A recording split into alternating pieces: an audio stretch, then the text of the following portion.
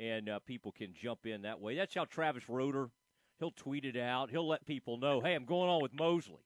And then everybody crowds around at the water cooler and says, okay, what does Travis have to say about that game? Now, Travis, we got to look back before we can look forward. I know you're already kind of, oh, my gosh, Kansas State, you put out some rankings. They're 20th in this. They're 23rd in that.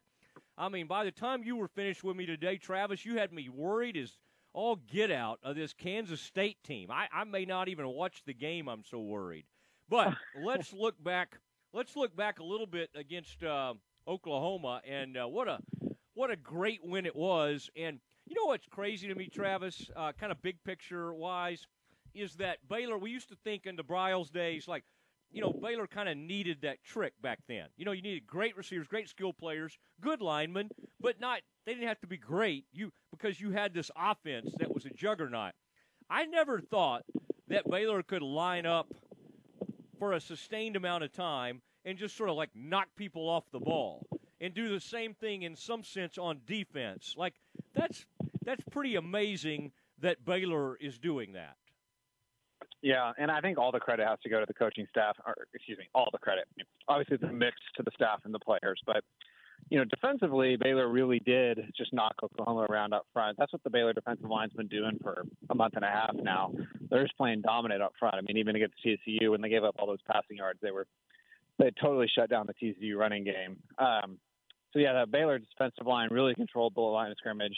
Offensively, that's sort of what happened, but not nearly to the same degree. And that's why I say you really got to hand it to the coaching staff, because that Oklahoma's front seven, while OU has their own issues defensively, they have some real dudes up front. Number 24, their linebacker, Brian Osamoah, was the best linebacker I've seen Baylor play in a long time. Their defensive line's nasty. They do a lot of stuff that makes it hard to run on them.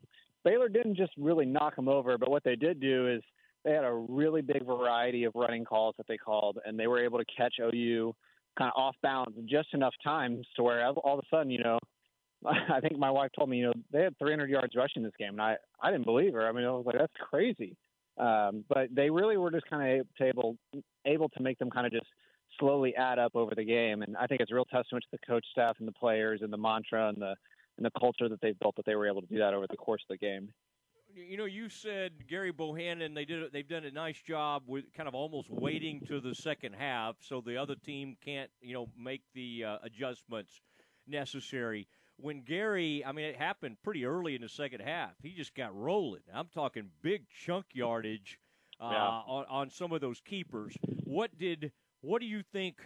What did you see on film when you look back at it, and what do you think Grimes saw that led to so much yardage for Gary running the ball? Well, I mean, basically, you know, he had 3 huge runs, and it was all on a variation of the same play. And it's really fun if you actually look at them back to back to back, because one of the things about this offense is that there's not very many different plays, but they run it from a lot of different formations, and they run it with a lot of different motions. So even if it's the same play, it can look a lot different to a defense. And that's what they did on each of those 3 times. It looked differently. But essentially, you know, the name of the game for Baylor's offense is, you know, they're going to run wide zone, which is just their basic staple running play where, you know, the running back aims for the offensive tackle on his side of the ball and just pushes it front side. But as soon as you can get the defense, like what they call the linebackers flowing, the defense flowing, you know, once the defense starts flowing too hard, they start overselling on that front side. That's what opens up those backside cuts. I mean, you think about Abram Smith's 75-yard run. That's exactly what happened there. He was able to get a big cutback. And essentially what those Gary runs are, too, is just, you know, the coaches will call them backside constraint plays. You know, it's a constraint on the defense that when you run something on that backside, it keeps them from flowing too hard on the front side. So that's we could dive into a lot more detail, but that's essentially what happened there. OU was really selling out to stop the run on Baylor's basic plays. And so Baylor responded by hitting them with those backside plays where the defense is all flowing to one side and Baylor hits them on the side where they're weakest. Talking to Travis Roeder, Our Daily Bears, does some really good work out there and does all the film watching for us and explains all this. Isn't it funny? You mentioned Abram Smith's 75-yard touchdown. That's the stuff that Oklahoma would always do to Baylor and other teams. is pound away, and then get one of those monster plays. And now it seems like it's Baylor doing it. I mean, that you talk about wonderful to see. It is pretty amazing. Yeah, I mean, I had somebody on staff reach out to me and say they had been holding back that play all game because they knew it was going to bust out big, and they just wanted to wait for the right moment to use it. And that kind of ties into what you said, and what I've noticed about offensive coordinator Jeff Grimes is that he really very clearly holds stuff back for the second half. And why that's important is, like, if you run one play in the first half that the defense hasn't seen before, I promise you these college football staffs now, they have hordes of analysts and quality control guys, and let alone the assistant coaches that are all working all halftime to say, okay, well, if they present it like this and they run this play, here's how you defend it now. But when you do it in the second half, all of that has to be done on the sideline, and it has to be done, in between drives. Obviously, you can't teach somebody how to defend something mid-drive. And so I think that's something that's really cool to see, the patience for I think it's kind of two things. A, it's the patience of the offensive coordinator to know that it's a four-quarter game.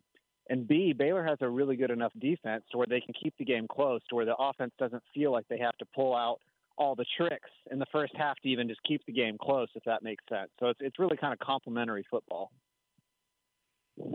Yeah, the complementary football is a huge piece of it. Now, on defense, man, my guy Al Walcott, how good was that? I mean, made some really big plays. Obviously he doesn't have the speed that some of those other corners have, but man, at the point of attack sometimes, and he made that big interception. But the pass rush was on point, and to a certain extent, what they did against Caleb Williams, and you can help explain this, but they kind of kept him.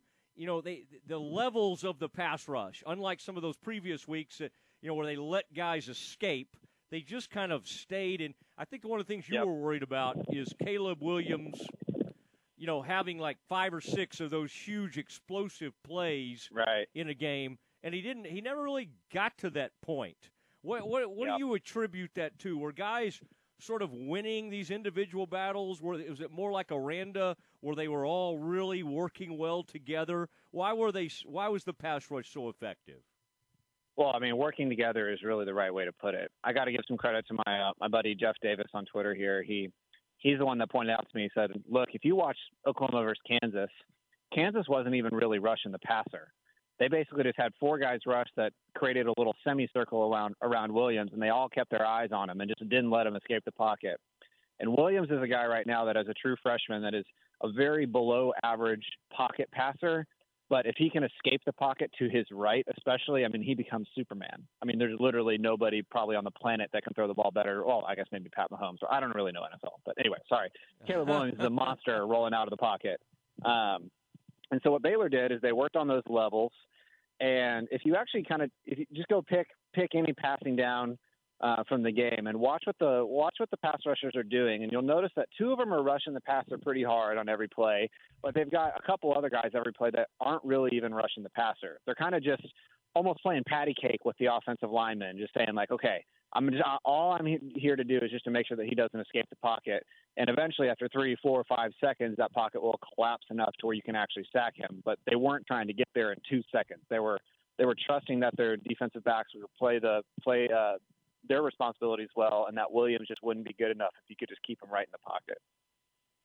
Man, just keep him right. Isn't that amazing? It's hard to, but when you see it I think to the common fan, it's kind of frustrating to watch a defensive lineman sit there and, as you described it, play patty cake. By the way, I'm going to send you over to Gabe Hall or Ika and have you ask them how they enjoy playing patty cake with those OU offensive linemen.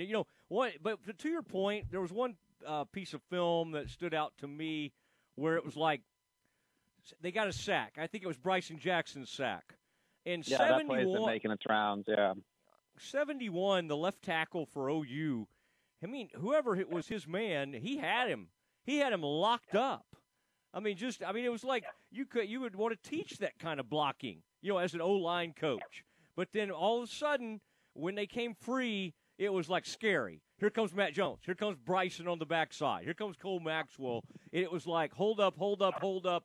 And so basically, you're right, the complementary part of this is huge. If the coverage can hold up, then it makes the defensive line and linebackers look so much better. Yeah. I mean, you're just seeing elite effort from the Baylor defense. I mean, one of the telltale signs of whether a team is fully bought in defensively is whether guys, whether you see defensive linemen chasing down plays from long ways away, and whether you see guys never kind of give up on a play. And that's definitely what you saw there. It was just elite effort, and effort is something you cultivate. So it's really neat to see Bryson Jackson get a good big play there. I think he's a 4th or 5th year guy, and for him to finally kind of get his moment was fun to see. I think he was good against Oklahoma State. He had one really good game this season. It might have been that Oklahoma State game, but he came in. And that wasn't that funny. He shook off Jones, and then Jackson didn't get it wasn't like a clean sack. He just kind of slung him down. And Williams, it was kind of like Williams just had enough. That other play that's been making the rounds is that. What about those linemen? Was it Zay? Oh, was it, and Gall came in there from behind. It was trying to think. Oh, Galvin was in there as well. But I mean, think about that. You're 3rd and 12. In some sense, it's kind of a give-up play. You're running off tackle. You're trying to kill some clock. 17-7 lead. And those are the kind of games as Baylor fans we've been scared to death before, right? You're even though you got a 10-point lead, they've got 7 minutes and they got all their timeouts. The game's not over, and you just hand off to you're expecting maybe 4 or 5 yards there at the most, and they run it for what 15 yards. Well, I'll tell you what, Matt. I think you might have been expecting 4 or 5 yards, but I think the staff really expected to get that play. They've been calling a lot more runs on 3rd and long, and it's been pretty interesting to see how the ethos of this team has evolved, where that's actually a viable option now. Yeah, I know. I'll never agree that they thought they were going to get that on 3rd and 12. I give those linemen. All the credit because that was pretty cool.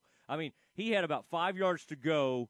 And they all and Galvin and Zay, the X-Man, they just went at the same time. That was a fun play to watch because at the exact same time, it was just like they hit that pile and they moved it like crazy.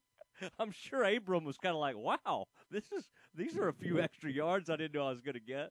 But anyway, well, Travis, good stuff. I hate that.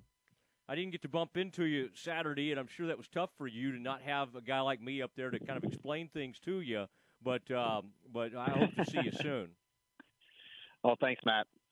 All right, there he goes. Travis Roeder, who does a really nice job and big-time film watcher. And that's good stuff right there.